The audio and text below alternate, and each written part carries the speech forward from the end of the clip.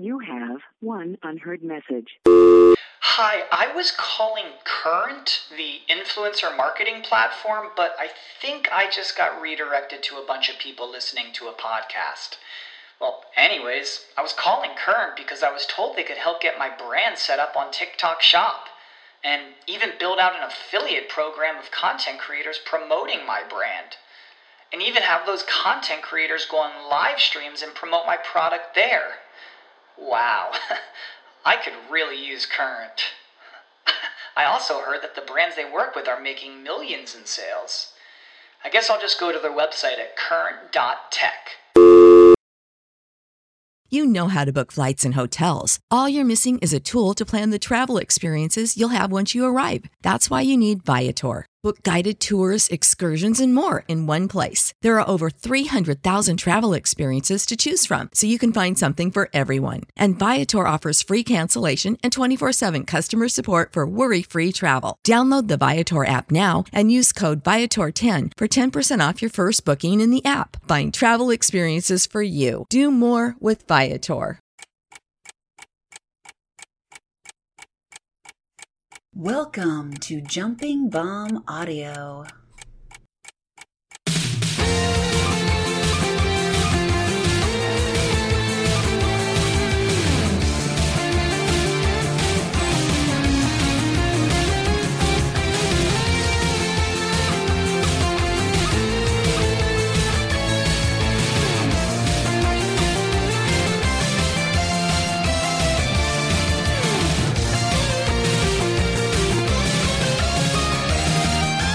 Hello and welcome back to another episode of Jumping Bomb Audio, the show all about the world of Joshi Wrestling.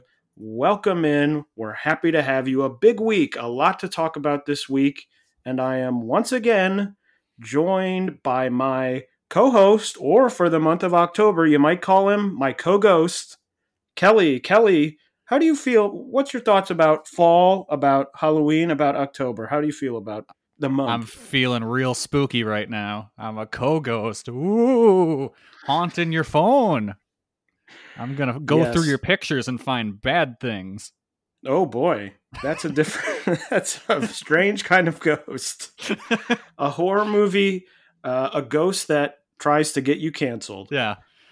He's out to get movie. you canceled. Hope you haven't set your wiener to someone. Because he's going to send it to people that don't want it. This is one of my favorite times of the year because it's not either boiling hot or freezing cold. Yeah. So I always like this time of year because it's very comfortable for about 3 weeks. And then in about 3 weeks, it'll be freezing cold for 6 months. Yep. So we hit 90 degrees here on Monday. Like, what the fuck? Oh, really? We've been pretty temperate. Although I think we're going to be at 80 tomorrow, but we've mostly been in the low 70s, which is very nice considering we were in August we were in the high 90s. So yeah, I mean we've irreparably broken the planet, but well, yes, but at this point I'll take anything under 80 degrees. I'm like, this is great. Yeah, looks like I've got 70s coming up this week, so that's good. Well, we've got a lot to talk about this week, but before we do that, we got to get our plugs in. So, of course, as always, follow us on Twitter at JBombAudio for the podcast, or you can follow us individually. I'm at Tay Mambo, and Kelly is at Comic Geek Kelly on Twitter. Please subscribe to us on your podcast app of choice. And if that podcast app of choice is Apple Podcasts, give us a 5-star rating and review. We'd really appreciate it. And if you're feeling extra generous, you can donate to us at redcircle.com/shows/jumping-bomb-audio. So a lot to talk about. We're going to be reviewing the 5-star Grand Prix finals from Oda War Gymnasium for Stardom, and also doing not one, but two big previews of the upcoming Stardom show and Tokyo Joshi's Wrestle Princess 2. But first, we got to kick it off with what is undoubtedly the biggest news of the week in the world of Joshi. Jungle Kyona announced as departing Stardom. Kelly, what do you think about this, to me, fairly shocking news?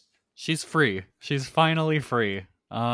It's very good news. Like, we'll get to actually see her wrestle again. I mean, she has been hurt. We know that. But I figured she would have been back by now at this point. But it's good to see her getting out and still going to wrestle. And it seems like there's weird circumstances that led to this. And it doesn't seem like anyone wants to go into talking about it, though. Yeah, she did say, I believe, in an interview that she will not discuss why she's leaving the promotion. It's unclear about whether it was a singular decision from either side. If it was a joint decision, we don't know. It could have to do with this injury that she has been dealing with now for quite a while. But according to her, she's been working at an advertising agency in Tokyo, which she got. She's been working there, I believe, full-time, a job that she got either through Stardom or with Stardom's help, but she is rehabbing. She feels like she's ready to go, and she still wants to wrestle. She's willing to, work freelance. She says she wants to put together a show in her hometown of Nagoya. So all good things to hear for fans of Jungle Kyona, that she still will be wrestling. I know when it first happened, there were some people mentioning that, maybe she could go to AEW. I would assume with a full-time job in this advertising agency, unless she were to, leave this job, which seemingly would be shocking that she announced that she's doing this and then would leave. Yeah. That would seem to preclude her from going really out anywhere outside of Japan, AEW, WWE, anything like that. But as people know, I'm a huge Jungle Kyona fan. I'm very excited to see, even if she ends up just working a show a month for some of these smaller promotions, I'm excited to see her sort of spread her wings outside of the world of Stardom. Sorry for the pun. I'm looking forward to it. Yeah, it definitely feels like she'll be used, and she's a big name coming out there, so she'll get decent matches and won't just waste away. You never know, it's certainly possible that she could go back to Stardom. But in my opinion, let's say, predicting into the future, let's just say she never goes back to Stardom. I have to say this is one of the, in my opinion, all-time botches of a talent in wrestling history to me. It's up there. Huge talent. It's certainly up there, maybe probably not number one, but certainly up there. A huge talent. So good in ring, and never was even given really anything. Was given some tag reign, some multi-person title, never got a singles title in Stardom, and just feels like someone who was so beat down. I mean, it became a running joke, as I'm sure everyone is aware, just became so beat down in the booking. And it's such a bummer that, as happy as I am to see her be able to maybe go somewhere where she gets a little bit more appreciation in the booking, a bit of a bummer that she isn't getting that opportunity in Stardom. So much of the time in Stardom, she would lose a match, people would be sad, and the saying, people would always say, you just got to wait for it, because next time it's going to be, that's going to be the time, and she's going to, do Trust X, the Y, process. and Z thing. Trust the process. I mean, the whole thing with, Konami turning on Jungle Kyona now, Jungle getting injured. But then the whole thing was, Jungle Kyona is going to come back. She's going to have such a great story with Konami, and it's going to be amazing, and she's going to get a revenge. Obviously, that story is off the table. And I don't think that story would have been any good, because the angle that wrote Kyona out is one of the dumbest things that company's ever done. Well, and I agree with that on the other side, because I think that Konami has now just become sort of a, middle, when she turned, it was like, wow, a hot new thing, and Konami's going to be great. And it seems like she sort of just sunk back into she sort of rose up briefly and then sort of sunk back to the same level where she was before she joined Oedo Tai. She's just a little bit away from being one of the Oedo Tai geeks. Yeah, so, but sort of a bummer there to never see Jungle win the big one in her, in Stardom. But hopefully she'll be able to go. I'm sure people are talking about Seedling, or it could be a number of different promotions. It could be many different promotions, as we've seen freelancers. Itsuki Aoki working so many promotions, someone like that, able to really go around and experience all of these different styles. So I hope Jungle is able to do that, and that we can see more from her, because I think that she has deserved more and deserves more in the future. Definitely. Yeah, I'm excited for whatever comes next for her.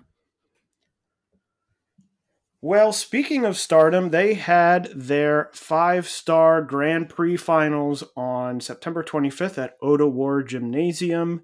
It was a sellout of 1,539 fans, very well drawn, and actually, funny enough, a rare write-up in the Wrestling Observer newsletter this week. Stardom doesn't get a ton of coverage in that publication, but a little bit of talk here, and I wanted to include it. Dave Meltzer writing, an injury to Giulia forced a change in the booking trajectory for Stardom and its 5-star Grand Prix. The original booking plan was for Giulia to win the tournament that ended on September 25th at Ota War Gymnasium in Tokyo, which would have led to a match with World of Stardom champion Utami Hayashita on December 29th at Sumo Hall in Tokyo. Stardom announcing their next big show at Sumo Hall on December 29th. That was a big announcement on the show. But 2 episodes ago, I did predict that Giulia would win the 5-star Grand Prix. You did. And according to this, I was correct. It's fun because we both get to be right then. Yes. The good news for us is that we end up both being right in a way. I got the pre-injury booking and you got the post-injury booking. So we both can take victory laps on knowing exactly what could happen, and neither of us were wrong. In your head, everyone, imagine that you're all in a room together in a circle, and Taylor and I are just going around doing a lap, high-fiving each of you. So there were a lot of matches on the show, but first, before we dive into all these matches, Kelly, what did you think of the show overall? I thought it was a really good show. The undercard was somewhere between to like one really good standout match. But then the top of the card all delivered. Yeah, I thought it was a good show. I think we're probably going to have a lot of the same thoughts as we, not specific thoughts, but sort of general thoughts. I feel sort of generally the same as I felt on that first 5-star Grand Prix show, which we reviewed on the podcast, where it's just so many. Yeah. It's just so many matches, and they're all singles matches. And especially as you get closer to the top, they're all sort of same style single matches, that there was a point where I was sort of like, okay, like, here we go. I don't know how they could have combated that without putting some of these matches on different cards, but it was just like, especially because I watched both the dark matches. I didn't watch this live, so I ended up watching it on Stardom World. Same. And with the 2 dark matches, it's just like a lot of matches. Now, most of the matches weren't all that long. Some of them were very short. Yeah, like that was, whenever you got a really short one, that was nice. That was a nice little treat. And I ended up, Kelly, I don't know what you did, but I actually ended up for the first time with Stardom watching with the English commentary. I did as well. Which was Stuart Fulton, and then Stuart was later joined by Mina Shirakawa. Just wanted to see, hadn't listened to, obviously Stuart Fulton was on some of the Tokyo Joshi shows that they did, but hadn't gotten a chance to hear him as part of Stardom. So I was interested to see what that was like. So we'll talk about that as we go through. But opening up, there were 2 dark matches. Well, the first technical match on the show, which didn't occur, was Momo Watanabe defeating Giulia by disqualification because Giulia is injured. That confused the hell out of me when I saw it on Cage Match. Well, and the thing is, they have been putting it on all the shows where the matches were supposed to happen first. Okay. And I had a couple shows where I was like watching and I was like, okay, how many 5-star Grand Prix matches are on the show, and I would just sort of do a quick look through just to see the words like 5-star Grand Prix, and I'd be like, oh, 1, 2, 3, 4, 5, and then I'd click through the video file and it'd be like, wait a minute, there's only 4. And then I'd be like, what am I missing? And I'd go back and I'd see like, oh, defeats Julia.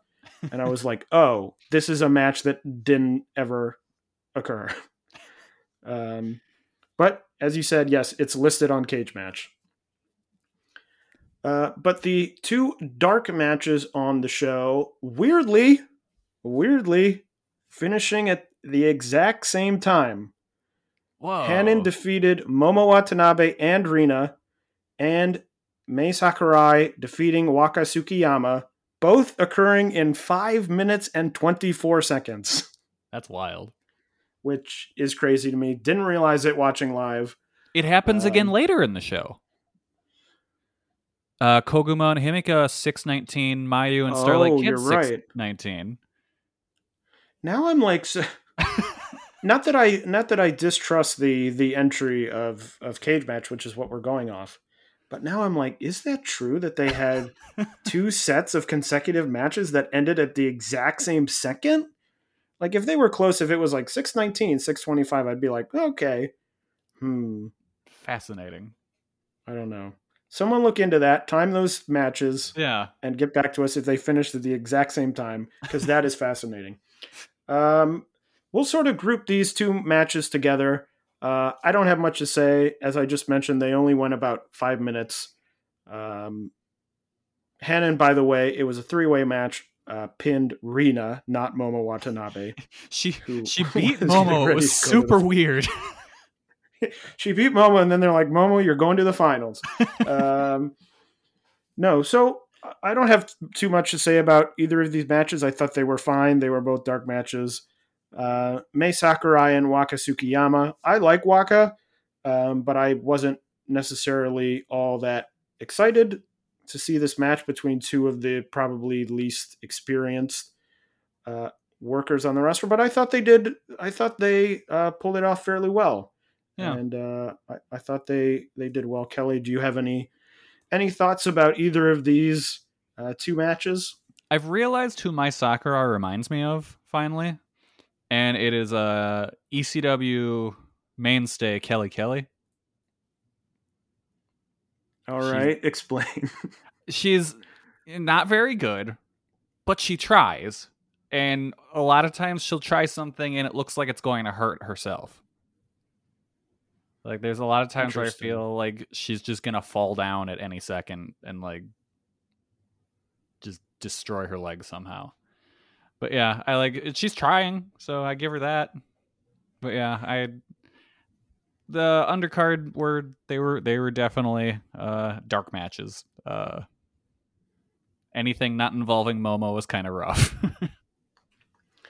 Yeah, I mean, Mei Sakurai has looked much better than she did in that first match with Unagi. Yes. That looked like it was a total, like, oh, this person is not even, like, able to be counted on to, like, just get in the ring and, like, do, like, have a match that goes, like, just, like, sea level. Like, you had a match and you got through it and it was fine.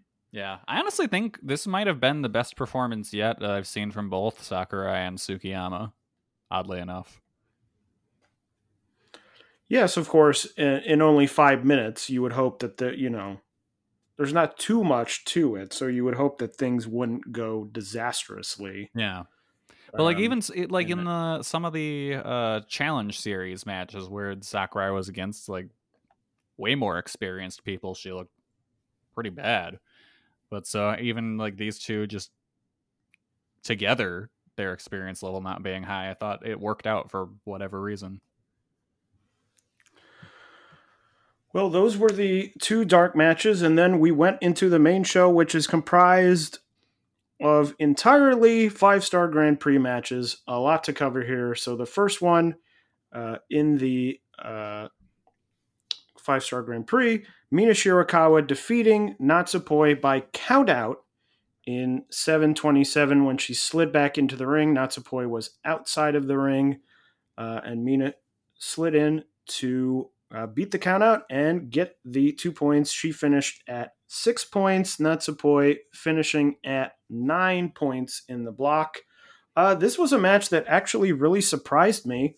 I really enjoyed this. As I've talked about before, I think Natsupoi is a very solid, steady hand in the ring. I think she's got a great style, that sort of high-speed style. And I really liked the finish. There's so many times in really all of wrestling now where you sort of get the count out tease and it's like, oh, 8, 9, and the person slides in and it's like, okay.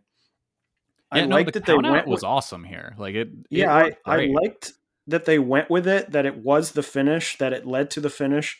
And I thought the work was pretty good. I ended up going 3 3/4, so I really enjoyed it. Wow, I went flat 3. I liked it a lot, but yeah, I didn't like it that much. But I loved the countout finish. I thought that was done really well. It never felt like, oh, they're stretching things out here. It's like, no, they actually kind of had like a little competitive match outside the ring, and then Mina won. It was fun. I thought that was a great opener. I mean, my sort of controversial opinion is that I would have put Mina in the position that Unagi Sayaka is in, because I think that she's slightly more charismatic in the ring, and I think she's slightly more talented in the ring. I would agree. I don't know if she has the upside that Unagi may have, but to me, it's just someone who and they put her on commentary in this show, so she has some English speaking skill as well. I just think that she's a pretty solid in-ring. Like I said, I thought this match was really good. I thought she worked well with Natsupoi. So that's sort of my controversial opinion. I know a lot of people really love Unagi. And it's less of a knock against her and more that I think that Mina has really surprised me as someone who has been very solid since she came in. My guess is that they went with... Oh, never mind. I was going to say they went with... Unagi over Mina because the age difference, but Unagi's 32 and Mina's 33. So I thought Unagi was a little younger than that. The next match on the 5-star Grand Prix finals, this one Kelly, I hope you have a lot to say about this match. Oh, so much. Fukigen Death defeating Saki Kashima in 1 minute and 52 seconds. Fukigen Death finishing with 10 points. Saki Kashima finishing with 4 points. Kelly, I leave it to you. This was exactly what you think it is. Just picture this match in your head, and that's what it was. If you like people miming smoking, doing bits about cigarettes... You like newspapers? This match is for you. This match is yeah. If you enjoy a fake cigarette and a newspaper, you'll love this match. So the next match on the show was our first of the supposedly 6 minute and 19 second long matches.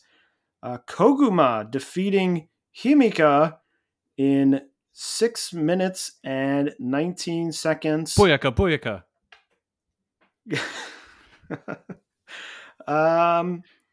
This was a match. This is one of those matches. It was sort of, we're getting to the middle of this card where, for me, a lot of this stuff, short matches, sort of ran together. I think Koguma did very well. Koguma finishing 11 points, Himika finishing 10 points.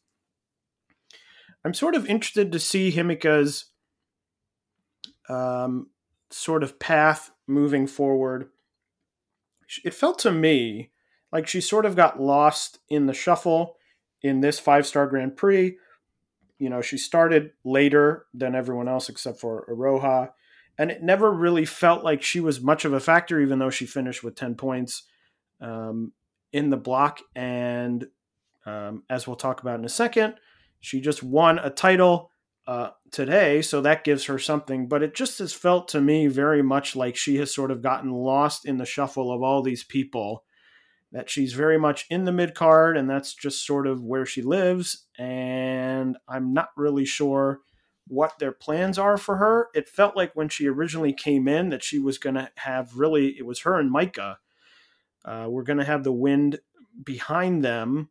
And it has sort of felt to me as if the promotion has gone with Maika over her in an either or situation where sort of Maika has gotten the boost and Himika has not. But I guess we'll see moving forward. As I said, she just won a title, so maybe that's the little boost that she needs, but just feels sort of like a non-entity at this moment in time in the promotion. Yeah, I definitely think her schedule for the tournament had something to do with that. Because it felt like she was so far behind, she would, even though she did kind of catch up to a lot of the top people, it's like, she's not going to catch up by this time. So it's like, you kind of just wrote her off immediately. And I feel like, yeah, sure, she's definitely been kind of put on the back burner for things. And I feel like a big chunk of that has to do with a lot of the Cosmic Angels coming in. Or like, we could call them Rossi's Angels, because I feel like that's kind of what it is.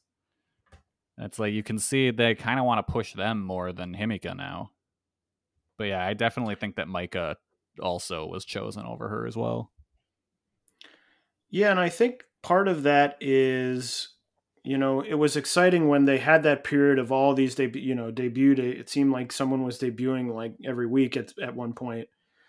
But it does become a thing where the more people debut, those people who are debuting are probably, at least for some amount of time, going to get some focus naturally from the promotion. They're the debuting wrestler. It happens everywhere in wrestling. A wrestler debuts, you want to focus on them at least for a little bit. But the thing is, there's seemingly just so many debuts happening that it's then hard for people like Himika to continue the momentum if they don't. Himika gets a title shot, she doesn't win, and then it's like, well, where's the momentum going to come from? Because XYZ person or persons have now debuted and they need to focus outside, with the challenge, Waka's challenge series, Mai Sakurai's challenge series. Those are sort of the focus lower down on the card. Yeah. So it's just a tricky, and as I've talked about before, this is not a promotion that is very good at keeping people afloat when they're not directly in title pictures. This is not a promotion like Ice Ribbon that can take someone like Suzu Suzuki. She loses the title and they keep focus on her with the hardcore series and now the tag team and things like that. And I think that this, in a situation like this, I think a lot of people would agree Himika is very talented. She's got a unique look. She's, one of the bigger members of the roster and, is sort of strangely getting lost in the shuffle when I don't think she should be, because in my opinion, she should be one of the focuses of the promotion. Mm-hmm. And now I'm really thinking about it. They pretty much just did like, okay, we have Donna Del Mondo. We did all these debuts. And then someone at the booking, Rossi or someone was just like, hey, what if we do that again? And they're like, what? And I'm like, what if, okay. And we keep debuting people who are new. But we make sure they got cool boobs. And then everyone just applauded and stood up. And he was like, all right, who are we going to put this around? Tom? All right, cool. Let's go. Let's do this. Who cares about stars? Who cares about the people we've debuted recently? We're going to do it again. Just keep on rolling. And that makes me wonder if there's just going to be another group that pops up. Or maybe they'll reinforce stars. And they'll just keep doing this until the roster explodes. Yeah, I would be fascinated in a sort of alternate reality, because I think that, Shuri, and we'll talk about her in a second as she's higher up on the card, but obviously is immensely talented, super talented. But let's say that match a couple months ago with Utami, it happens and the consensus is like it's 4.25 stars. Like a good match, not a great match. Dave doesn't talk about it. I just wonder if Shuri gets that focus, or if she sort of went out and had this incredible match, got all this focus on the promotion, the most focus on Stardom that's happened sort of in the larger world of wrestling in quite a while. If that isn't like, did that force their hand to be like, okay, she's really good and we're going to focus on her, have her win the Grand Prix now that Julia's out? Or if this was their plan all along, I don't know, because that would be interesting, because to me, it feels sort of like again, until today, where they won the artist title, that Donna Del Mundo had, as a group, except sort of for Julia, but now Julia's injured, sort of taken a step back. They seemed very hot for a while. Obviously, they were the big focus of the promotion, and now they seem to be much less focused on, except for, of course, Shuri, who has now won the 5-star Grand Prix. But just something to think about. We'll never know the answer because we cannot travel to that alternate dimension where that happens. But just something I think about from time to time. Maybe would they have slotted Micah in that spot? Yeah, I don't know. I don't know. Yeah. We'll never truly know. If you can look into other universes, let us know. Next up on the card, another match that finished in 6 minutes and 19 seconds. Mayu Iwatani defeating Starlight Kid. Mayu Iwatani and Starlight Kid both finishing at 11 points. Mayu's victory here kept Starlight Kid out of the finals, instead sending Momo Watanabe through to the finals, a decision that I think is the correct decision. As we talked about last episode, I think Starlight Kid is hot right now. She's got the wind at her sails, but I don't think she's at the level where she would win the 5-star Grand Prix. So I think putting her in the finals and having her lose would have not been the right decision. So I think this was the right decision. It gives Mayu a little bit of the one-up on Starlight Kid, who dissed her in the past. And this was another match I thought very short, only 6 minutes, 19 seconds. But to me, it was like a 3.5-star match. I thought it was very solid. I actually went 4.25. I loved this match. Brutal strikes. They beat the hell out of each other. There was one like kind of major botch in the match, but I can't really dock them because I don't think what they were going for is humanly possible. Because like Mayu was gonna do like a Razor's Edge, and they wanted Starlight Kid to do a Poison Rana out of that, and I don't think you can do that. So it's cool to be ambitious, but like I loved the match. I thought it was great. It honestly, I couldn't tell you how long it was. I would have guessed it was longer than 6:19, but yeah, I don't know. It was awesome.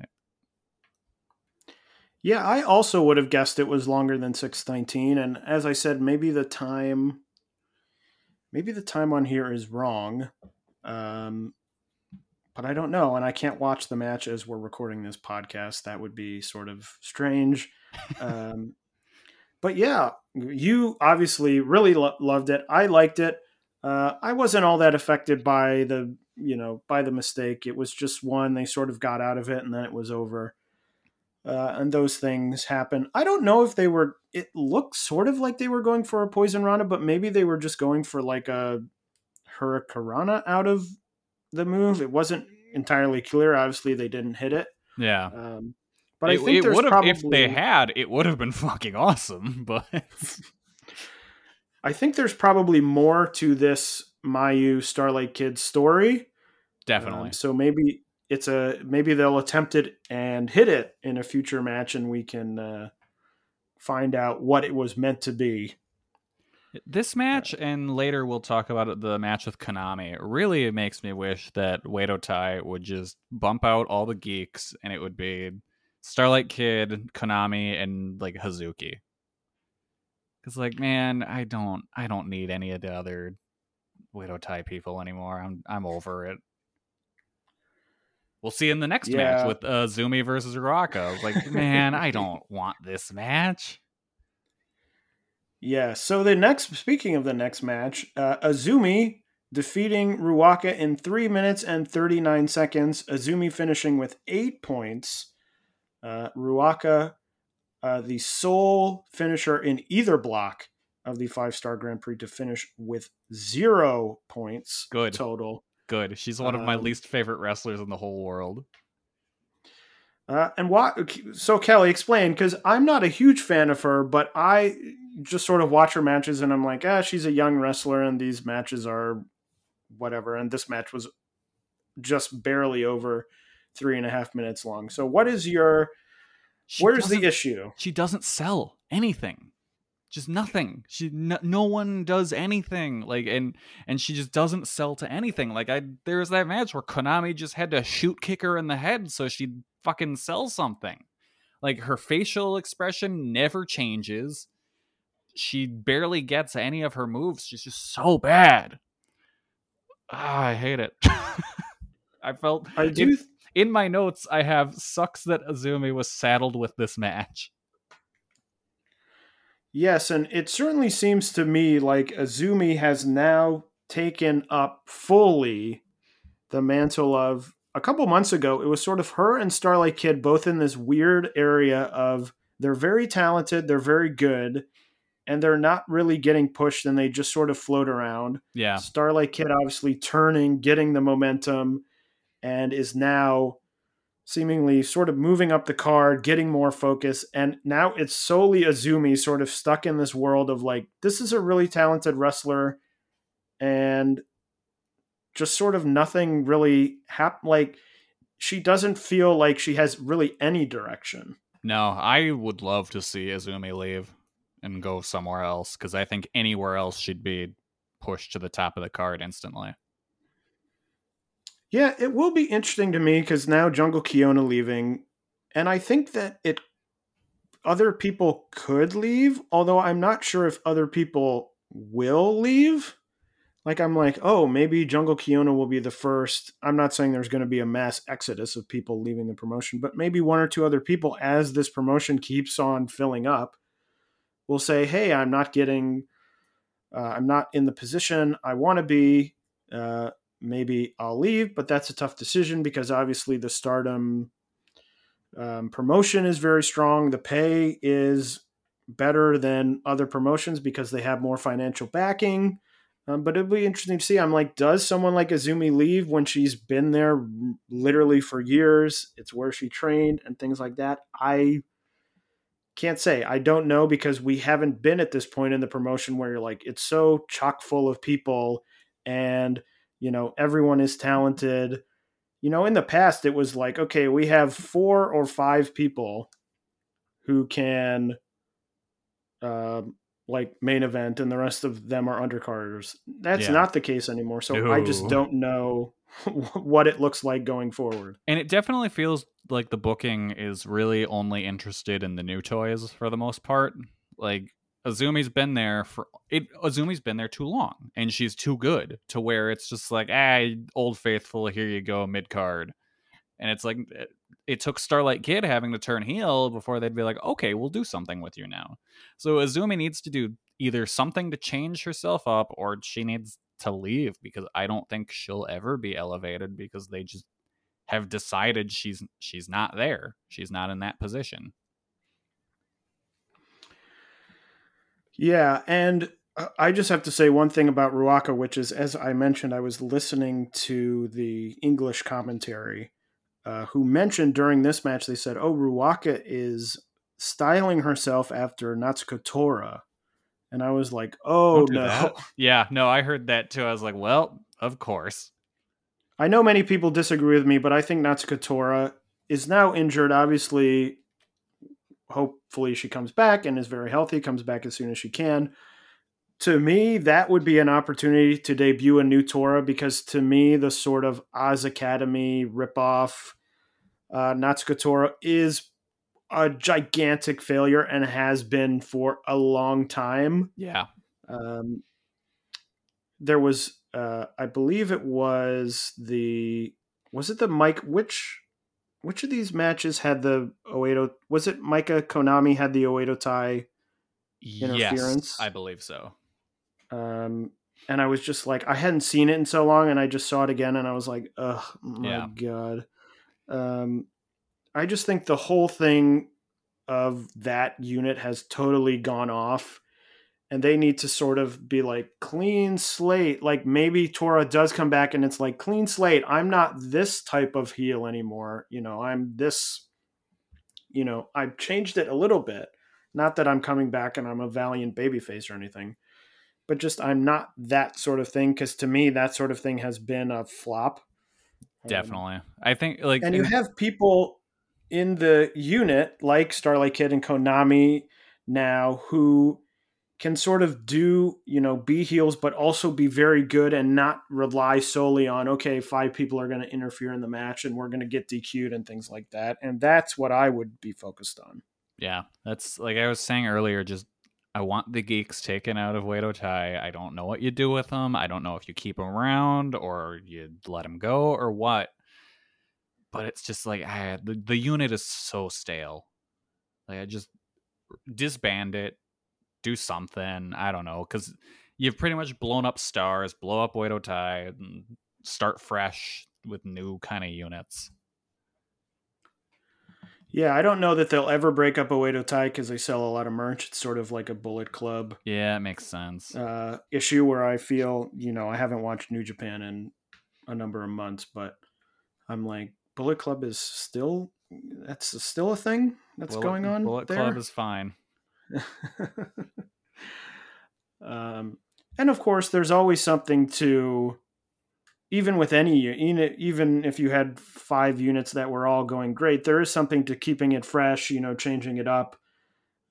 It's something that someone like Dragon Gate, that is focused very much on units, does a pretty good job at, which is that the units are constantly, not every show, not every month, but you don't ever really feel like, oh my God, we've had all 5 of these units for the last, 3 years.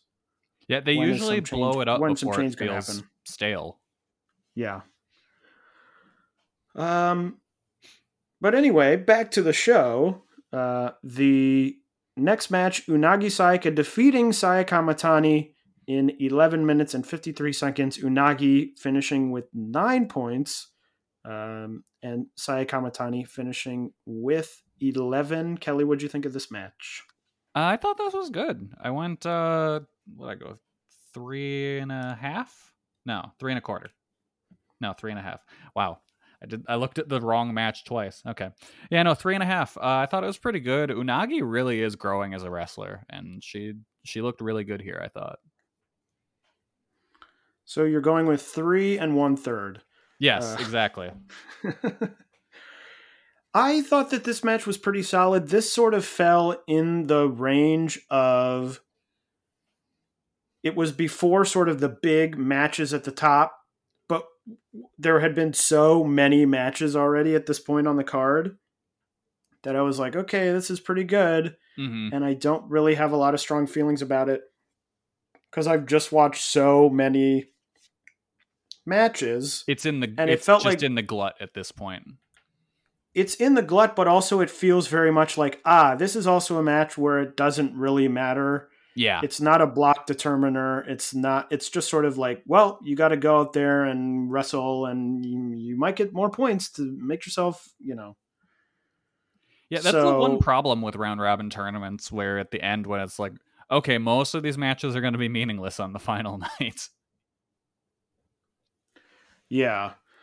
So to me, it sort of has that same thing that a lot of Saya matches have, where I just don't really feel like there's a lot of connective tissue to it to like string me along with a story. Like I would love to see Saya do some, even though I know she's very good at this high flying, high athletic stuff, like do a couple matches where it's like work a body part. Just to see that sort of story, because sometimes it just feels like here's a move and here's a move. And I've said this before on the podcast, so I won't go too much into it, but yeah, it was just one of those matches where I was sort of like you. I was like, 3 1/4 and okay, moving on. Yeah. Yeah, no, it was fine. It wasn't bad, which is the best thing you can be at this point. Just keep on coasting into the next match.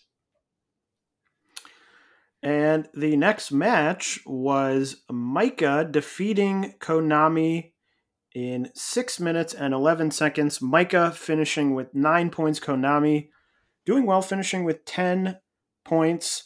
This one I sort of had a similar feeling. I always enjoy Konami matches, and I wish she was sort of higher up the card because I think she brings a sort of natural style change to this sort of thing where it's like we're seeing sort of a very similar in the next 3 matches. I think we're all fairly similar.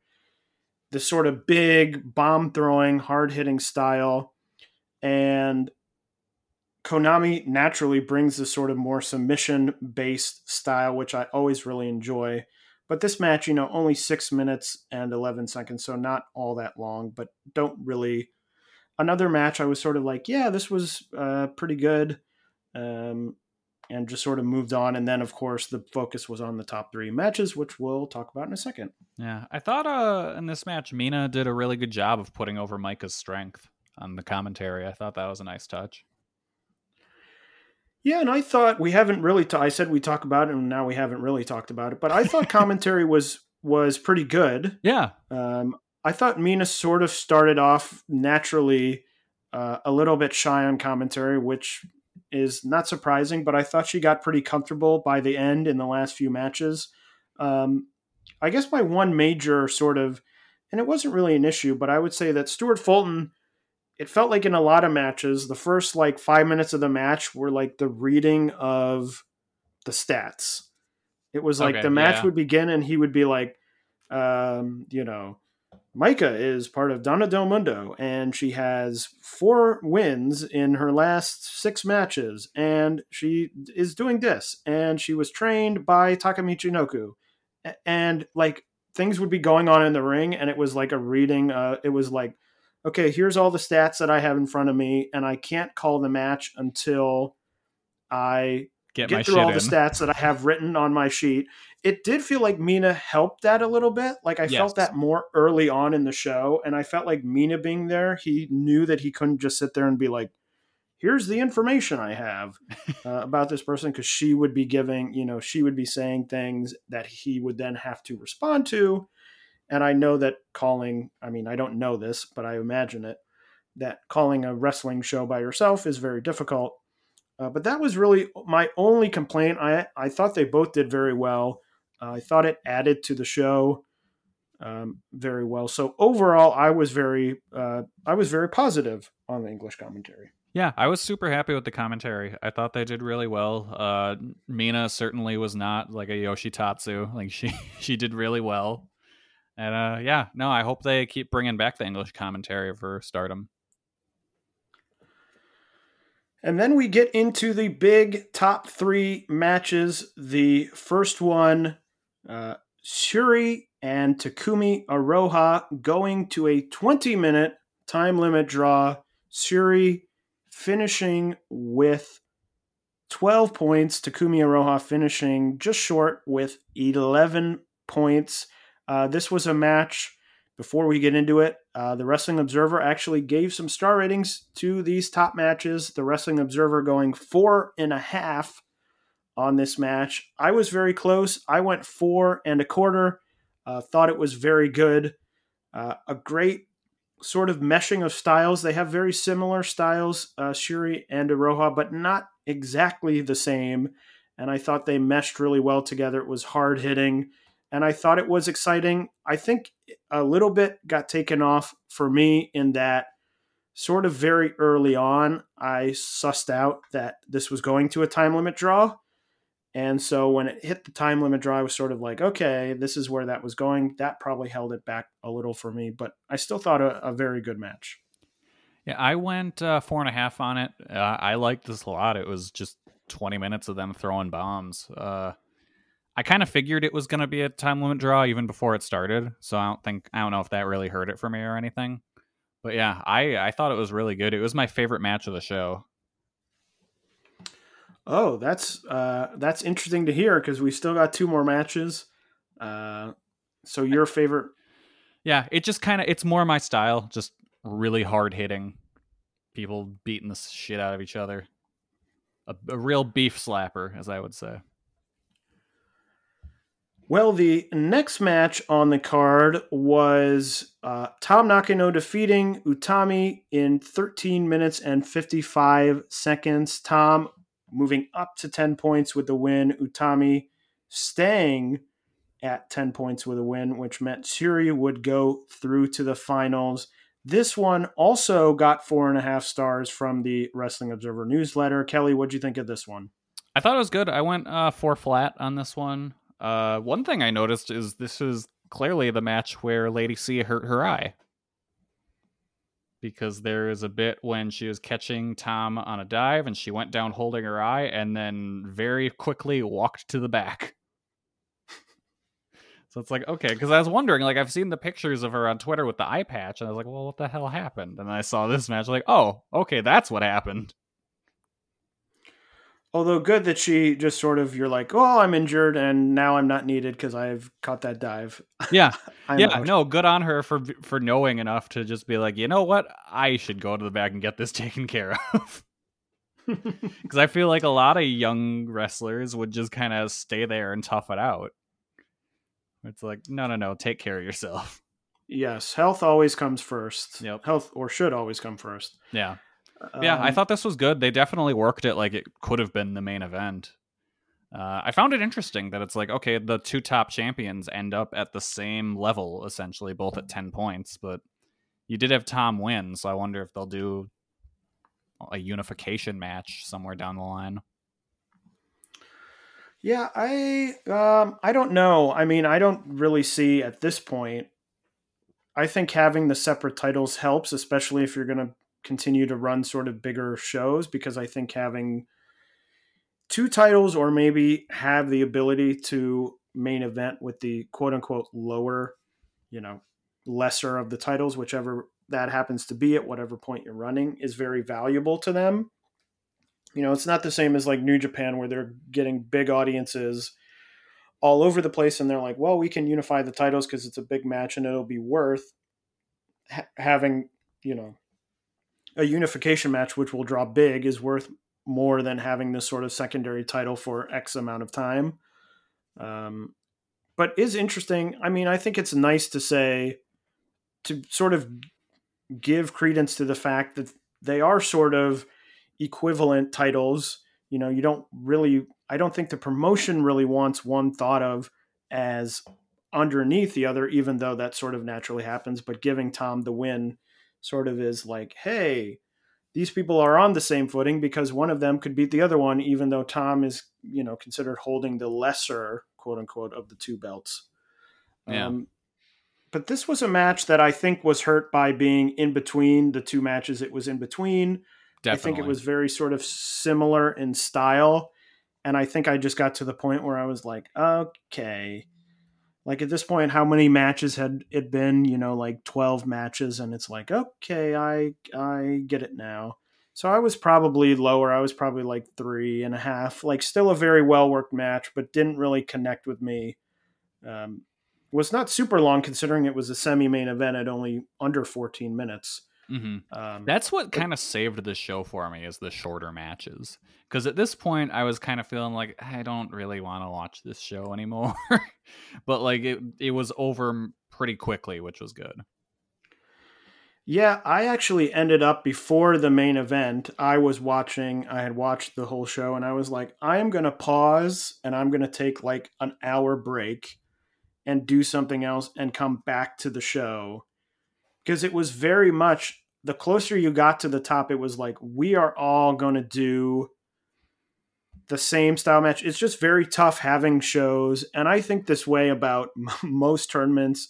I'm a person who I do not particularly connect with tournament style wrestling. I just think it's a lot of the same thing. The G1, people get very excited about the G1.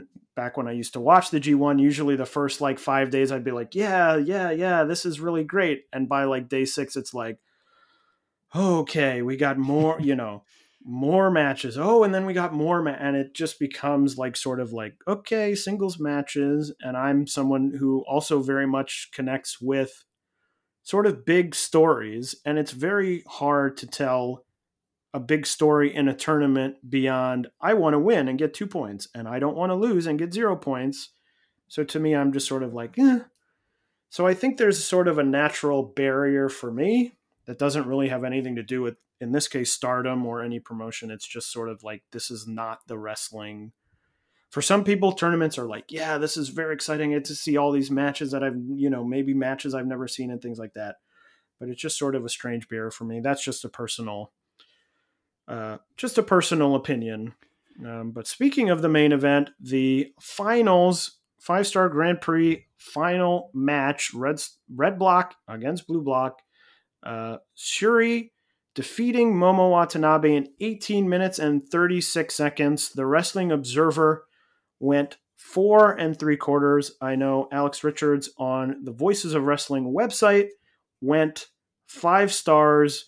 Kelly, why don't you go first? You said that the Syuri Takumi Iroha match was your favorite match of the night, so I'm interested to hear what you thought of this match. I went 4 1/4 on this one. I think, honestly, the thing that hurt it the most for me is I never bought that Momo was going to win. Like, it was kind of, once I saw the match, I'm like, oh, well, clearly Syuri's winning. This is how this is going. And there's also a bit of, I'm right. I'm very correct in my predictions. So obviously I knew how this was going to go. So, but yeah, it never felt like Momo was going to win. I did bite on a couple near falls just because they did work really hard. It was a super hard fought match. It was really good, but yeah, I think kind of knowing who was going to win going into it hurt it a little bit for me. Yeah, I was fully spoiled because I watched it a few days later and I'd seen some posts and things like that talking about Syuri winning. I think I also probably would not have bought Momo winning anyway had I not been spoiled. So I was exactly the same as you. I was 4 1/4 stars. I thought it was very good. But again, felt like sort of the 2 matches before it. I think one thing that I have found interesting is that I find the sort of build of some of these matches interesting, and I can sort of see why, some people like give these huge stars and I'm a little bit lower. I think sometimes these matches feel a little bit like it's in like first gear for like a few minutes, then it's in second gear for a few minutes, and then it's in like fifth gear for like 15 minutes. And I'm like, this is a lot of like, we're throwing bombs, we're doing kicks, we're kicking each other in the face, we're dropping each other on the head. And it's just like constant, like big move, big move, big move, big move, big move. And I'm like, this is good, but it's not like it. At some point, it feels like it's not building anymore. It feels like it's just sort of like, what big move? Like you do a big move and now I will do a big move. And oh, crazy. Look at this kick. And oh my God, we're dropping each other on the head. And I think I like matches that are a little bit more like, we're building. And then we peak and then, the match is over. I mean, there's obviously exceptions to that rule, but I don't know. I was just watching and I knew that it had gotten, this huge 4 3/4 in the Wrestling Observer. So maybe that's another thing where I went into the match going, oh my God, this match is going to be incredible. Sort of victim of expectations. Again, I thought it was 4 1/4. I still thought it was an excellent match. To me, Syuri and Momo Watanabe, probably, in my opinion, 2 of the better, if not 2 of the best in-ring wrestlers in the entire company. Totally. So I thought it was very good, but didn't quite reach the heights that other people saw it. No, I feel like Momo losing this match kind of makes her look bad because it's like just 2 matches ago, Syuri had a 20-minute long war with Iroha, and then she comes in pretty beat up to this match and still finds a way to win. Like, I feel like if maybe you had moved the Syuri Iroha match earlier in the card, that would have been not as bad, so she would have had some time to rest. But it's like she had maybe 20 minutes in between matches for them, pretty much, because those Tama Nutami went for 14, and I guess 6 minutes or so for ring entrances and stuff. So yeah, like that's not a huge amount of time to rest. I mean, Momo was coming off being handily defeated by Hanan earlier in the show, so I mean, she was hurting too, I guess. But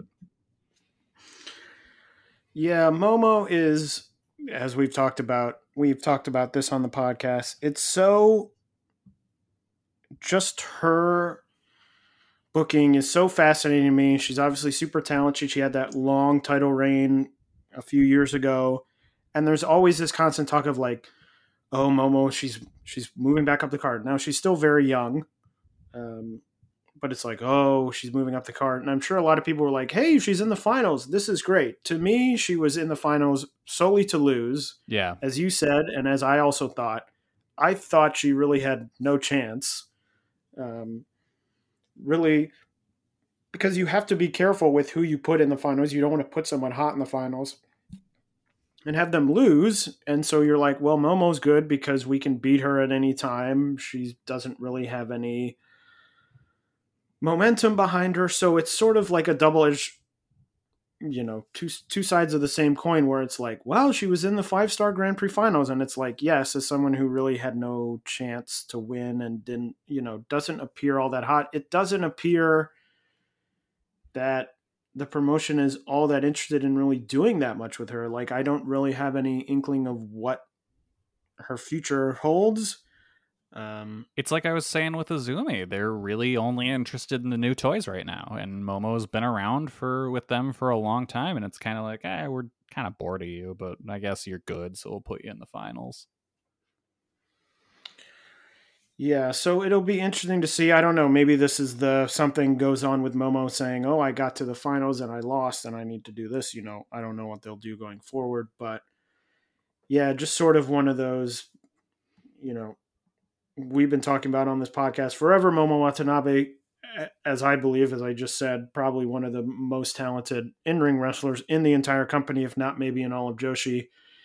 And just seemingly not in any big plans for the company right now, which is a shame. But overall, as you said, as I said, I think a very solid show.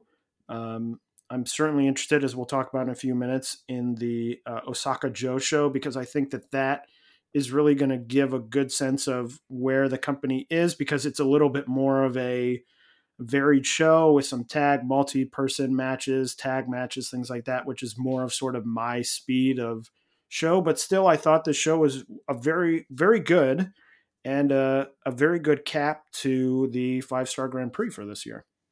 Yeah, definitely. I liked it quite a bit. So we will run through everything else that's been going on in the last 2 weeks of Joshi Stardom. They did have shows on September 20th and the 23rd. Those were 5-star Grand Prix shows, so we won't cover those because we've already covered the finals. They also had a show a few hours before we're recording this, I should say, on October 3rd. The big event there, Maika Himika Natsupoi, the Donna Del Mundo team, defeating the Cosmic Angel team of Tam Nakino, Mina Shirakawa, and Unagi Sayaka to win the Artist of Stardom titles. I believe that the Cosmic Angels fall in what I believe is their 8th defense, which is a very high number for that title. That's and also, people will be happy to know that it was the return of the tag time limit draw. They had a time limit draw in the mid card. Oh, good. As everyone knows, those are my favorite types of matches in all of Stardom. God, why? Who wants that in the mid card? Like, come on. And Seedling had their big show with the 2 big matches. Ryo Mizunami retaining the Beyond the Sea title against Yu. I believe she announced that she is headed back to AEW for at least a little bit. So she will be going there as the defending champion.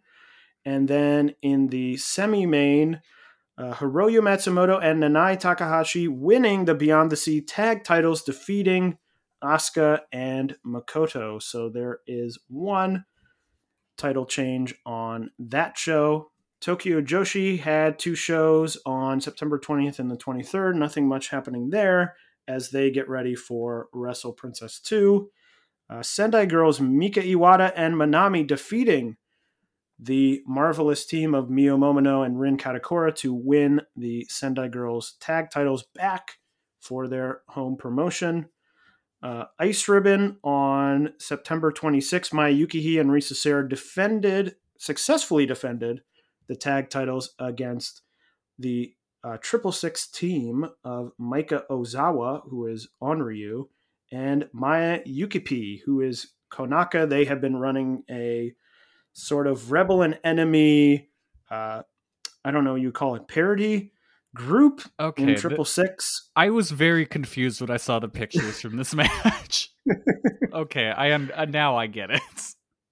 I believe that's I believe it's a parody group. I'm not all that familiar with the goings on at Triple Six, but I believe that's what it is. But Maya and Risa successfully defending their titles, and Ice Ribbon has also been running the Wrestle Arena League Queen of 10 Minutes tournament. These are 10-minute matches. There's 4 blocks. The current block standings: Block A, Akane Fujita at the top with 4 points. She has 2 wins. Suzu Suzuki and Bani Okawa both at 0 points with 1 loss. And Hamako Hoshi at 0 points. She has not had any matches in the block yet. Block 2, Tekla on top, 4 points, 2 wins. Mochi Miyagi at 2 points with a win and a loss. Yappy at 0 points with 2 losses. And Maika Ozaki, 0 points, but has not had any matches yet. Block C, Risa Sera on top with a win.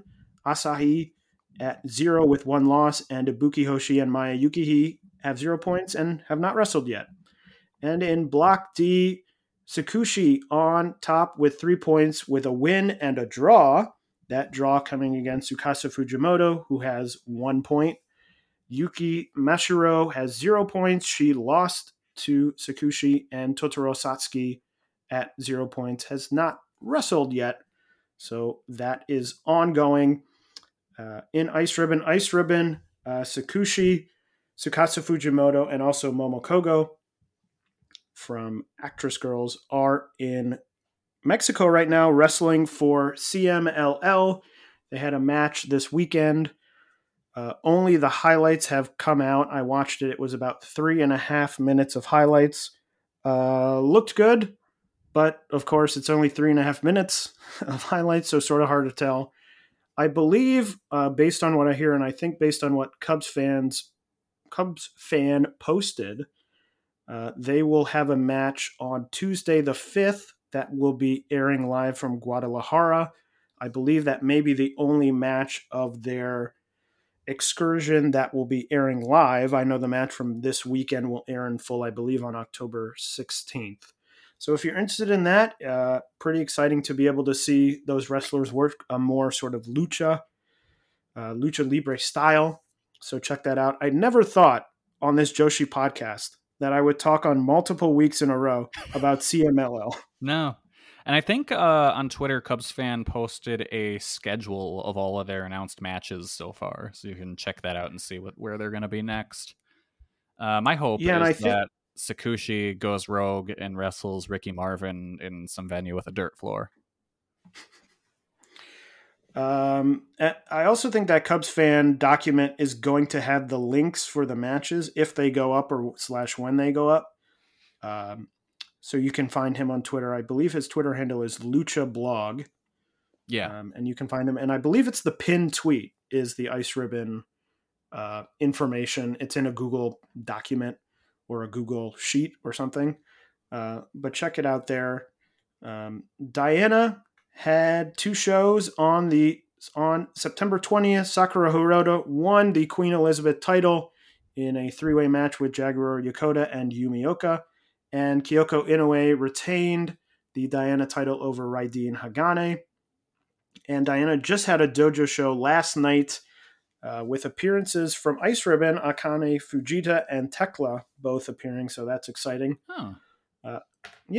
And that is on YouTube, up on the Diana YouTube if you want to check it out. Usually those dojo shows, I haven't watched that one yet, but usually they're only about an hour. They're 3 matches. They go pretty quickly. So always worth, in my opinion, checking out because they're pretty fun and easy watches. An hour wrestling show is like the same thing to me as like an 80-minute movie where I see it and I'm just like, oh, thank you.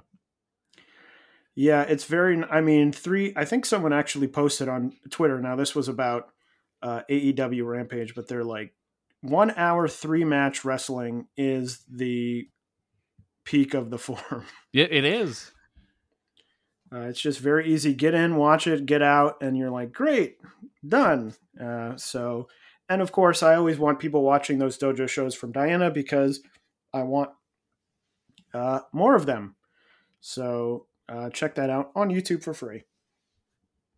Actress Girls had a show on September 25th. Kakeru Sekaguchi and Miko Aono defeating the Momos, Momo Kogo and Momotani, to retain their Colors tag titles.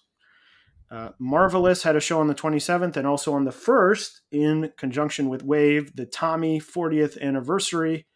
Sakura Hirota losing the Queen Elizabeth title to Yumioka in a three-way match with Yumioka, Sakura Hirota, and Tomoko Watanabe. So a quick win and a quick loss there. And also Nagisa Nozaki went to a time limit draw with Takumi Aroha. So that sounds interesting. Yeah, that sounds cool. Wave had a small show on the 26th. Kelly, you have anything to say about Choco Pro? It's been a pretty quiet they've been kind of weeks for them. Quiet lately. On the Masahiro Takanashi Produce show, there was a Joshi match that was pretty good with Mei Suruga and Yuna Mizumori taking on Rina Yamashita and Saki Akai. That was pretty good. I enjoyed that. And a rare chance to see Saki Akai and Mei Suruga in the ring at the same time. Yes, they very rarely wrestle on the same show. Yeah. And then Pure J having two shows on September 23rd, excuse me.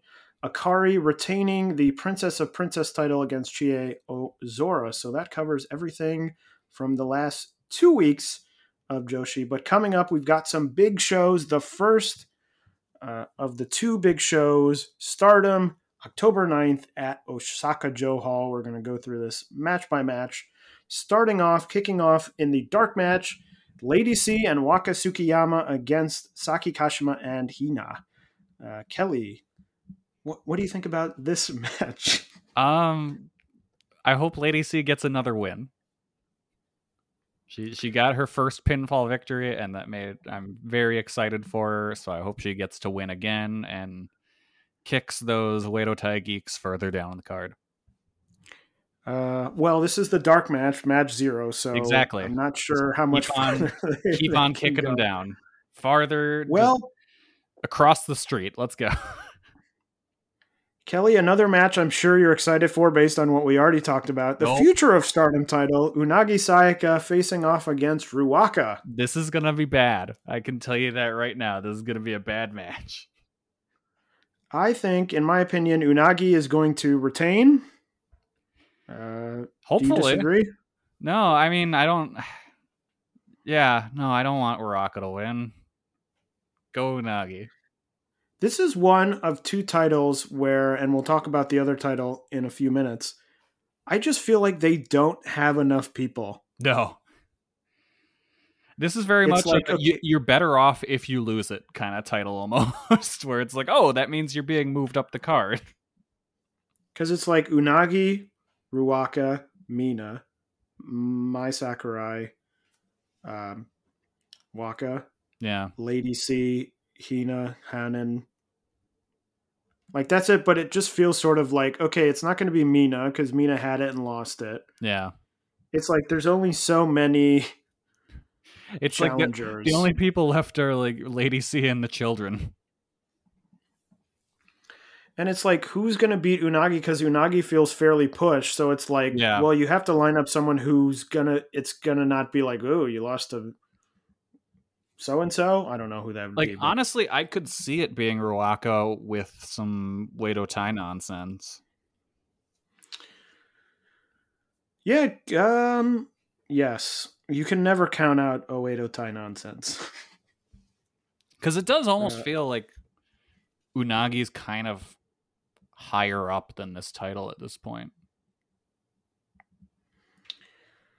Yeah, but I just don't know if it's like you lose it. I would think you would want to be like, you lose it and then you go into something else. Yeah. Like I don't know. And I just don't know what that something else would be. Yeah. But the next match on the card, a tag match, Mina Shirakawa and Mai Sakurai against the Marvelous team, the visiting Marvelous team of Maria, who has returned from her, I believe it was a lower back injury. Maria and Rin Kadokura. This match, exciting to me. I sort of wish the Marvelous team were going up against a slightly higher caliber of opponent. I like Mina. Mai Sakurai is still fairly low on the card, and I think Maria and Rin Kadokura are very good. But I guess maybe keeping my expectations low, it is technically the second match on the card, not including the dark match. So, may just be in, get some spots in, have a few minutes, and get them on the card. And Mai definitely feels like the pin eater in that match. Oh, 100%. Yeah, so it's like the outsiders win the match, but they don't really beat someone's established. So like I get it, but I do wish that Maria and Rin were in a higher place on the card, I guess. Well, and especially with what I think is in the main event, Marvelous probably losing, it's nice to give Marvelous, an easy win. Lower down on the card, but the next match is the first of our many title matches on the card. Starlight Kid going up against the very successful in the 5-star Grand Prix, Fukigen Death. This is another one where this title feels like it's just a combination of like 4 people. Yeah. It's like Starlight Kid, Azumi, Fukigen Death, and Natsupoi. Pretty much. And it's like, I win the title, so now I face Fukigen Death. Oh, and I lost it to Natsupoi. Okay, Natsupoi faces Fukigen Death and loses it to Azumi. Azumi has a title, and, it's just like back and forth. I'm sure this match will be fine. Yeah. Won't have any nonsense whatsoever. We'll have a lot of smoking. Just a straightforward match, not a single newspaper to be seen. And I'm like, well, Starlight Kid could win, or Starlight Kid will win, but maybe Fukigen Death wins. I don't know. Maybe they switch it up. Yeah, it's one of those matches where I'm like, I guess it really doesn't matter who wins, really. Yeah, because I'm like, okay, Starlight Kid wins, won't face Natsupoi because she just beat Natsupoi for the title. So I guess it would be another Azumi match? I guess. Because, I don't really know who else you put in there. I mean... Who else is even high? I'm like... Unless you were to do something like Starlight Kid versus Maria. Yeah, I was actually kind of wins the match and she comes out, she's like, we just won, and I want to face you. That could be something. Yeah. Yeah, that would actually work. That would be great, and a match that I would like to see. So now I'm hoping that happens. I just thought of that as it was coming out of my mouth, and now I really hope it happens. Speaking it into existence. Yes. The next match, which probably should have been, this match was not announced as a title match, and probably that should have drawn red flags when it was announced, but I didn't think of it. But Maika, the new Artists of Stardom title holders, Maika, Himika, and Natsupoi, going up against the Queen's Quest team of Momo Watanabe, Azumi, and Saya Kamatani. Kelly, who do you think wins this match? This seems like a match that's a little bit maybe up in the air. I don't know. I would assume the champions will retain because this will be their first defense. It's like you would think they would win, but maybe they want to give Momo a belt for losing in the finals, Yeah, I mean, I would think that they would win, but I just wonder if after like a long Artists of Stardom title reign with 7 defenses, if they're like, haha, a sneaky thing to do would be the next team loses them with 0 defenses. I mean, I don't think a loss is really helpful. Swerve, bro? You thinking they're trying to swerve us? I don't think a loss really helps either of these. Like, a loss doesn't usually help, but I'm like, I don't think either of these teams really should be losing. To me, looking at the team construction, I'm like, the Queen's Quest team is going to win between Momo Watanabe and Azumi. Is bad news. So I guess my pick would be Donna Del Mundo retains, keeps the title at least for 1 defense. Yeah, I think so. But a match that I think could be pretty good. Oh yeah, definitely with the talent in there. So the next match, the only non-title match on the rest of the card, Hazuki's return. Hazuki versus Koguma. Someone who shocked in the 5-star Grand Prix with 11 points. I know personally, I'm very excited to see Hazuki back. Super talented. I think was someone who was missed by Stardom, and I'm glad she's back because I'm glad to watch her wrestle again. Yeah, I'm not the biggest Koguma fan, though, so I kind of wish she was in, I don't know, a different match. Yeah, I just don't know because she's got no allegiance yet. Yeah. It's like, okay, where would you put her? You don't really, I don't think you would put her directly into a title match. No. So it's like, where do you go? I mean, and you look at the people who are in sort of non-title matches on this card, and the pickings are not.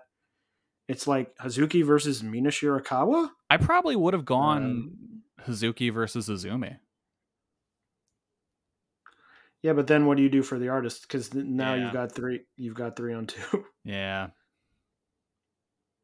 Because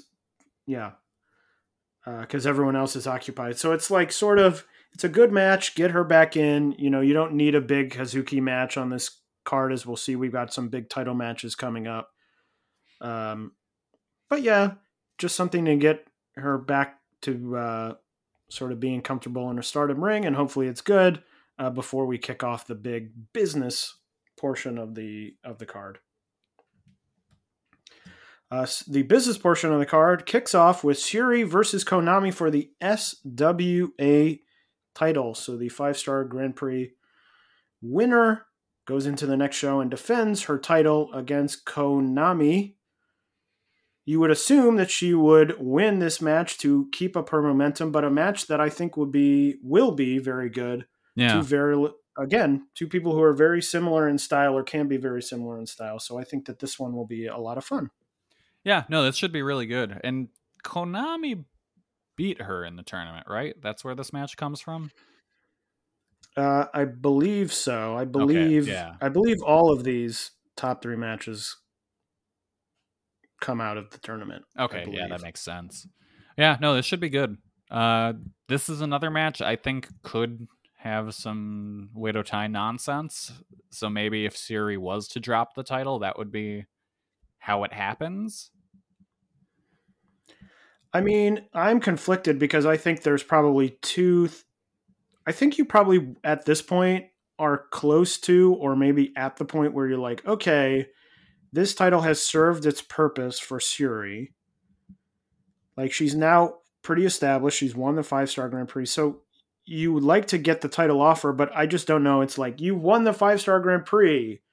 And because you want to sort of build, now you have a long build all the way to the end of December, but I don't know if the first thing after she wins a tournament to be like, she lost to Konami. Yeah.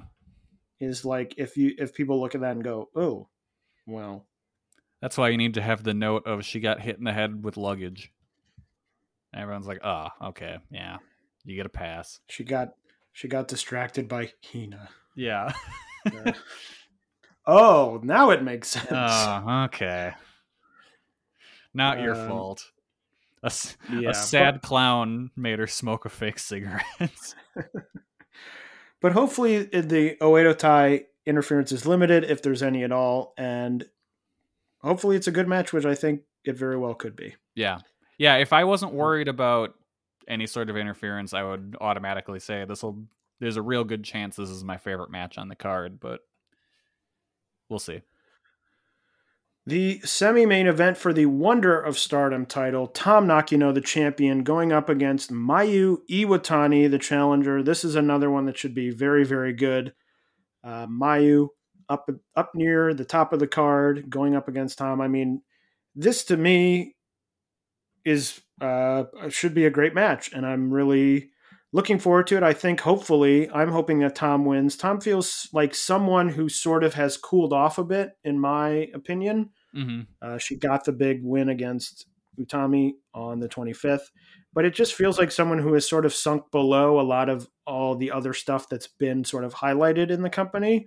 So I'm hoping that she can win here and sort of reestablish herself with that title, and as someone closer to the top of the card. For me, that's what I hope happens, but I think either way should be a good match. I mean, these Mayu big matches are usually, if there's anything you can really count on in the company, it's those. So I'm assuming that this will be very good.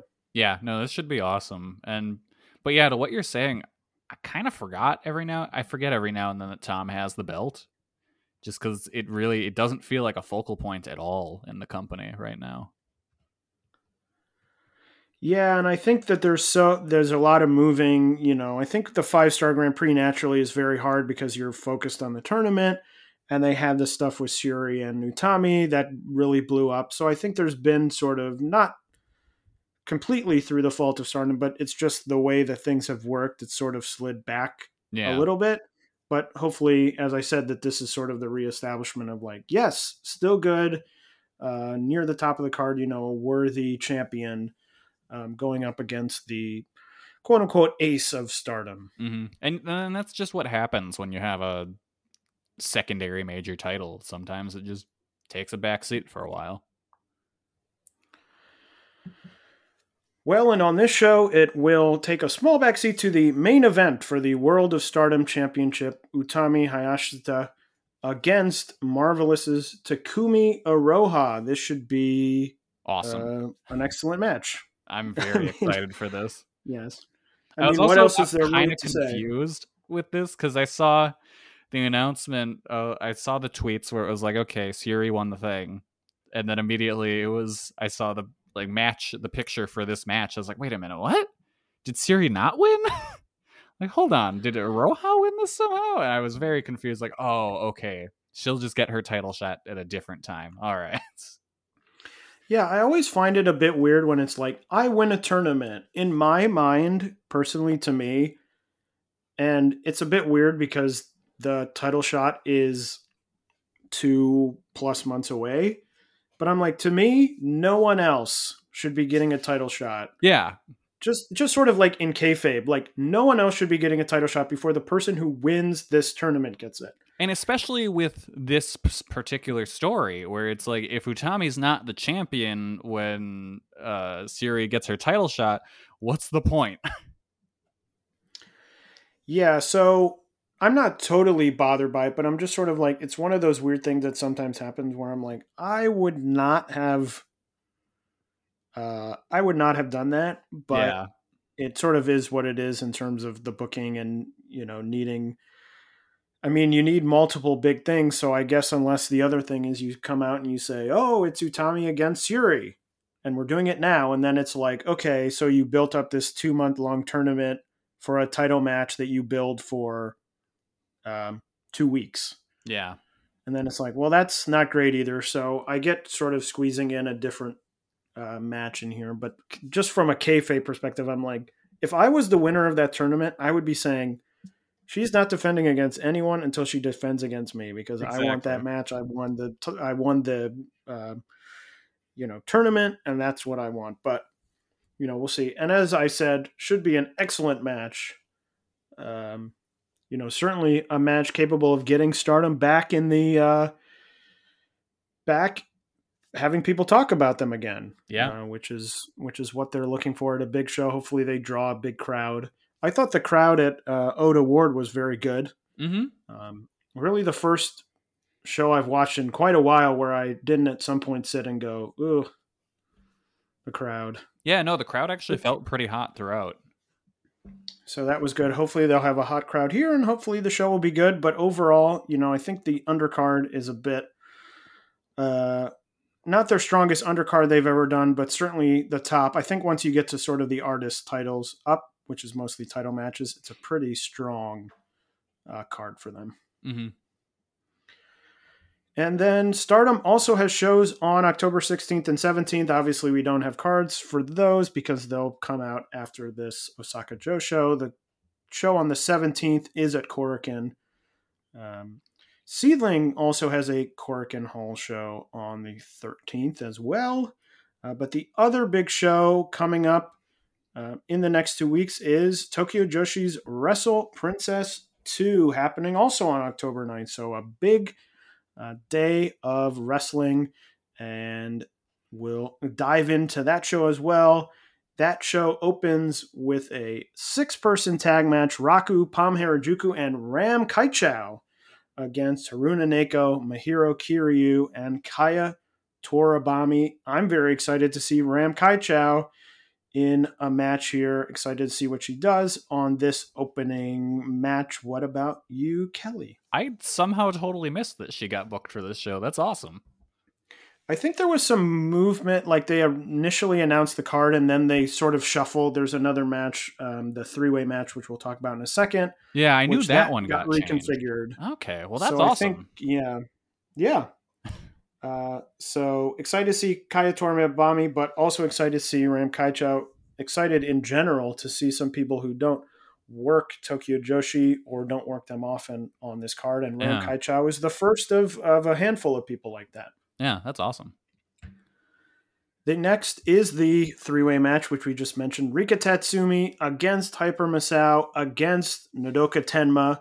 I'm sure with Hyper Masao's involvement in this match, there will be some silliness, but a pretty cool match. 3 very talented wrestlers in Tokyo Joshi. So another one, not to sound like a broken record, that I'm looking forward to. Yeah, who was it that was added to this match? I can't remember that came back. Rika was added That's to right. the match. Yes.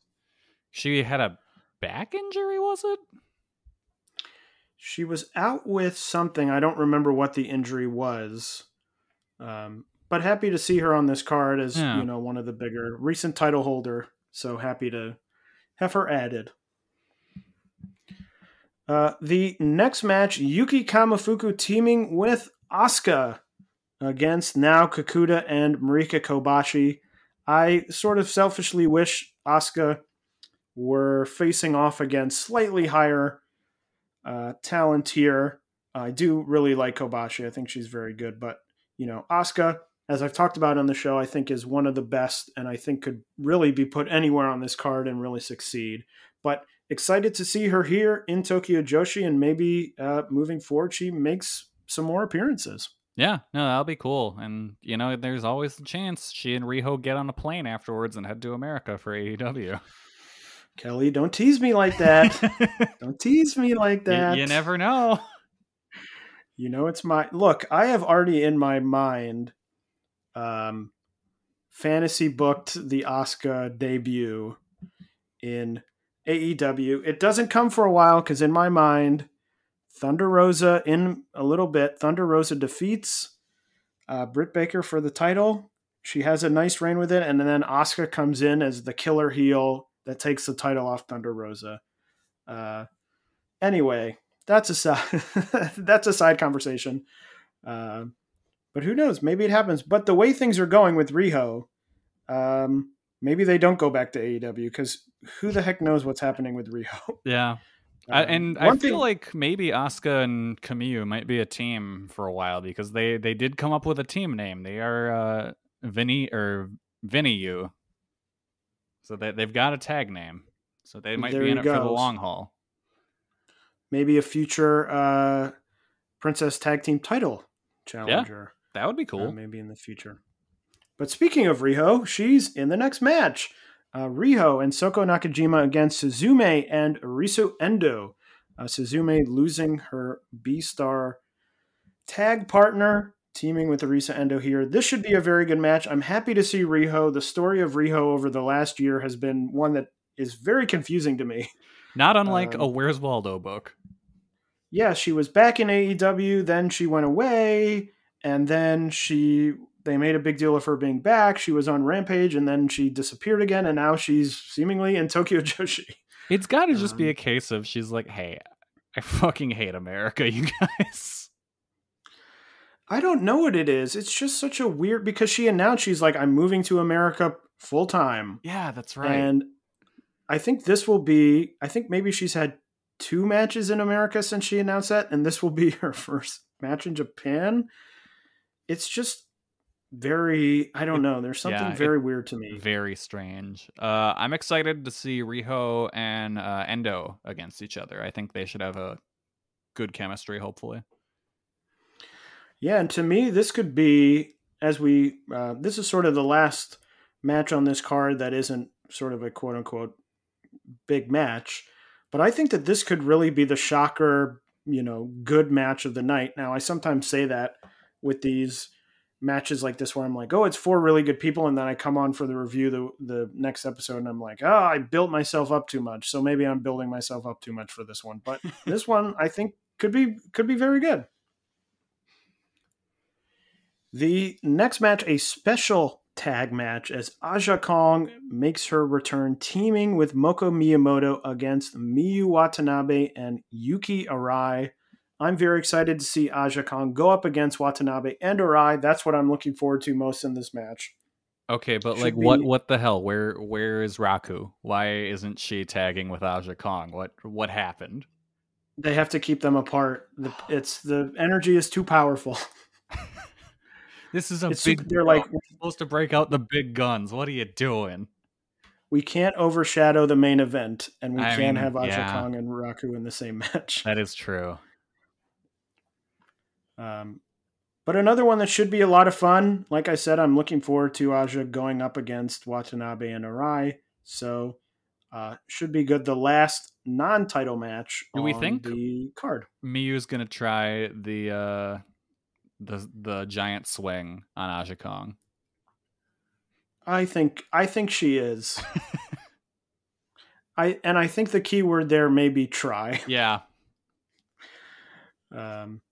She but did yeah, I'm pull sure. off that double giant swing, which is one of the more impressive things I've seen in a wrestling ring in quite some time. Yeah. But I think with them, the two of them in the match, it almost has to. Yeah. It seems too obvious not to happen. But then the first of the title matches, the International Princess title, the champion Hikari Noa going up against Yuki Aono. This is a match I'm looking forward to. Should be very good. Kelly, what do you think? Yeah, I think this should be good. I would assume Hikari retains, probably. Like, I just don't have a feel like, oh, this is going to be a title change match, but who knows? I don't know. Although Yuki beating Miyu a couple weeks ago, maybe that's that is true. Like, oh, that's the thing that I'm like, oh, it could be. I mean, the question is, does Hikari know? Because the whole thing about like Yuki Kamifuku had it and felt very established, and it felt like, okay, this is good. And so she lost the title, and it didn't feel like, it's too soon. Yeah. I'm like, does it feel too soon for Hikari Noa to lose the title? I'm not. I don't really feel like she's done much of anything with the title. Yeah, I'm like, because I certainly could see. I don't think I can name any of her defenses. Well, she had the defense against. Didn't she? Wait, hold on. See? Now you've thrown me off because I'm like, wait, she defended against Marika Kobashi. Yes. Okay. Yeah. And then she defended against. Why am I not remembering this? Oh, this is really going to bother me. Yeah, but see, I think she needs to have more of a run, or like she needs a memorable match. Yeah, but this is, I'm like, this is the one I could most see going either way on the card, but then I'm looking at the rest of the card and I'm like, is that true? But I could see it going either way. I don't think if Yuki won that I would be like, oh my God, what a shock. Like, I can't believe it. Yeah. I'd be like, okay, that makes some sense, or maybe Hikari Noa has heard you and says, I'm going to drop the title and now do just death matches because Kelly called me out. Yeah, I hope so. About the death matches. Bring in Suzu Suzuki for a title defense. Let's go. But should be a good match. I mean, really a perfect sort of International Princess title match for me. Two people who, are very talented but aren't really at the top level of the company. So this is really the perfect example of what they've been using the International Princess title for. Test Hikari and fly in Sadika. You are a big Sadika fan. This is like the 5th time I've heard you talk about her in the last 2 days. Well, she's been having cool matches in ICW and fucking broke her arm when I was like, I'm still going to wrestle. Still going to hit people with tubes, even though I have a cast on my hand. The semi-main of the show, the Princess Tag Team titles, the Neo-Bishiki-gun team of Saki-sama and Mei San Michelle, the champions against Yuka Sakazaki and Mizuki. This should be a good one. They just this week, as Kelly tweeted about from our Twitter account, JBomb Audio, they posted the 2019 match between Neo-Bishiki-gun and Yuka and Mizuki, which both Kelly and I were live in attendance for. But I think that this one will be even better than that one. Yeah. With the addition of Mei San Michelle. So this is one I'm really looking forward to. I think that this could really be to me, this might be the best match on the show. Yeah, this is the match I'm most looking forward to, because I think it'll be awesome. This is definitely the highest spot that Mei San Michelle has had in her career. So I'm super excited to see how she handles it and the interactions with Yuka Sakazaki and Mizuki. And pretty exciting to see that Mei San Michelle was low on the first Wrestle Princess show, / wasn't on it, and now is in the semi-main. Yeah, no, that's super cool. Which is pretty cool. And, back then with the debut, I said this is a great pickup for Tokyo Joshi, and she fits the style really well. And I've been proven right, because here she is in the semi-main event of their big show. Speaks to her talent. So chalk another one up for me. Thank you. And in the main event, probably the other match I think could be the match of the night. Obviously, the Princess of Princess title, the champion Miyu Yamashita going up against Maki Ito. Kelly, is this the moment that Maki Ito wins the big one? I think so. I think it has to be, finally. Like, she's really stepped up. I think this is her time. Yeah, I agree with you. I just don't know if Ito doesn't win. Like, where does Yamashita, like, what is the purpose then of this Yamashita reign? Unless it's at some point down the line she loses to someone like Mizuki, who is looking for that win. But it just seems too perfectly set up to end the show. Maki Ito, the AEW, who went over to AEW, got over big in AEW, to have that moment of be like, this has been the big year for you. You went out in the world. You went to AEW. You did all this stuff. You fought back. You've gotten tougher, and now in the big show of the year, you win the whole thing. Of course, I also thought that was going to be the story last year with Mizuki, and that she would win the title, and she didn't win the title. So certainly not a guaranteed lock, but to me, if I were booking, that's what I would do. Maki Ito would end the show holding the title, big celebration. Yeah, I'm not one of the betting degenerates in the Voices of Wrestling Slack, but if I were to put money down in a match, I would put money down on Maki Ito here. That's interesting, because I think I wouldn't put money down on Maki Ito in this match. Really? Okay. Yes, because as I just said, I thought that was the story with Mizuki last year, where she would win. She didn't win. And I just think there's a little bit of doubt in my mind. I mean, the whole Miyu reign, it was really surprising to me that she got the title back. So I don't know. There's just something about it that I'm like, I think that this is the thing that makes most sense to me, but maybe they don't do it. Yeah, maybe. I don't know. I feel like now is the time. Like, Maki Ito is at her highest popularity ever, and you're trying to push for more subscribers for Wrestle Universe right now, especially. So you'd want to put her as kind of the face of the company, I would think. Yes, but we will see, and it's good to have, not a match that I go in and think, oh, so-and-so is definitely winning. Yeah. And then there's no drama. So overall, a very good show. Again, on the night, 2 very strong shows, lots of wrestling. We'll be covering both of those shows on the next episode, certainly in detail. You can watch that show live on the brand new Wrestle Universe. Kelly, have you signed up for the brand new Wrestle Universe yet? I have signed up. I haven't used it yet, though. Yes, I also have signed up. I haven't watched it yet, although I'm seeing all the new features, so I'm excited to. I may dive in and maybe watch something else before the Wrestle Princess show just to see what it's capable of, because supposedly there's a lot of cool things. You can switch between the Japanese and English commentary without having to switch pages. By the way, there will be English commentary for Wrestle Princess 2. It will be Chris Brooks and Bali Yanaki again. Hell yeah. Love that team. So excited to see. I'm also interested that, Stuart Fulton doing Stardom now.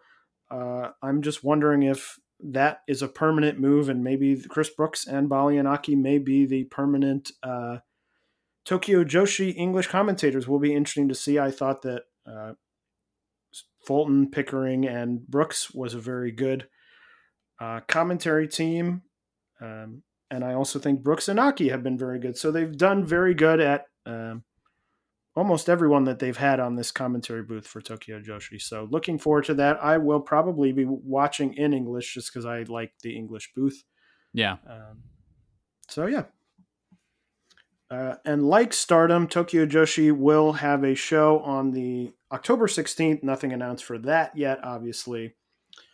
Sendai Girls is having a show on October 5th. Ice Ribbon has a few shows coming up. The one big match that's been announced so far on October 17th, there will be a Triangle Ribbon title match. The champion Totoro Satsuki against Miku Aono and Rina Shingaki. Actress Girls will have a Wave Tag title match on their October 9th show. The champions Saki and Hikari Shimizu against Mi and Rina Amakura. And Diana will have a Korakuen Hall show on October 10th that will be main evented by a Legends against Young Wrestlers, we'll call it. I'm just making that title up.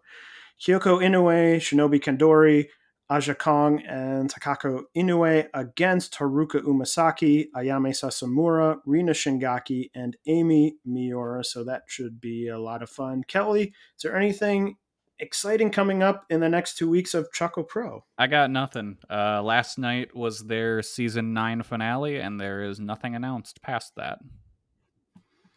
Well, there you go. And that is everything. Kelly, do you have anything more you want to say before we sign off? Not really. Just really looking forward to the big shows coming up.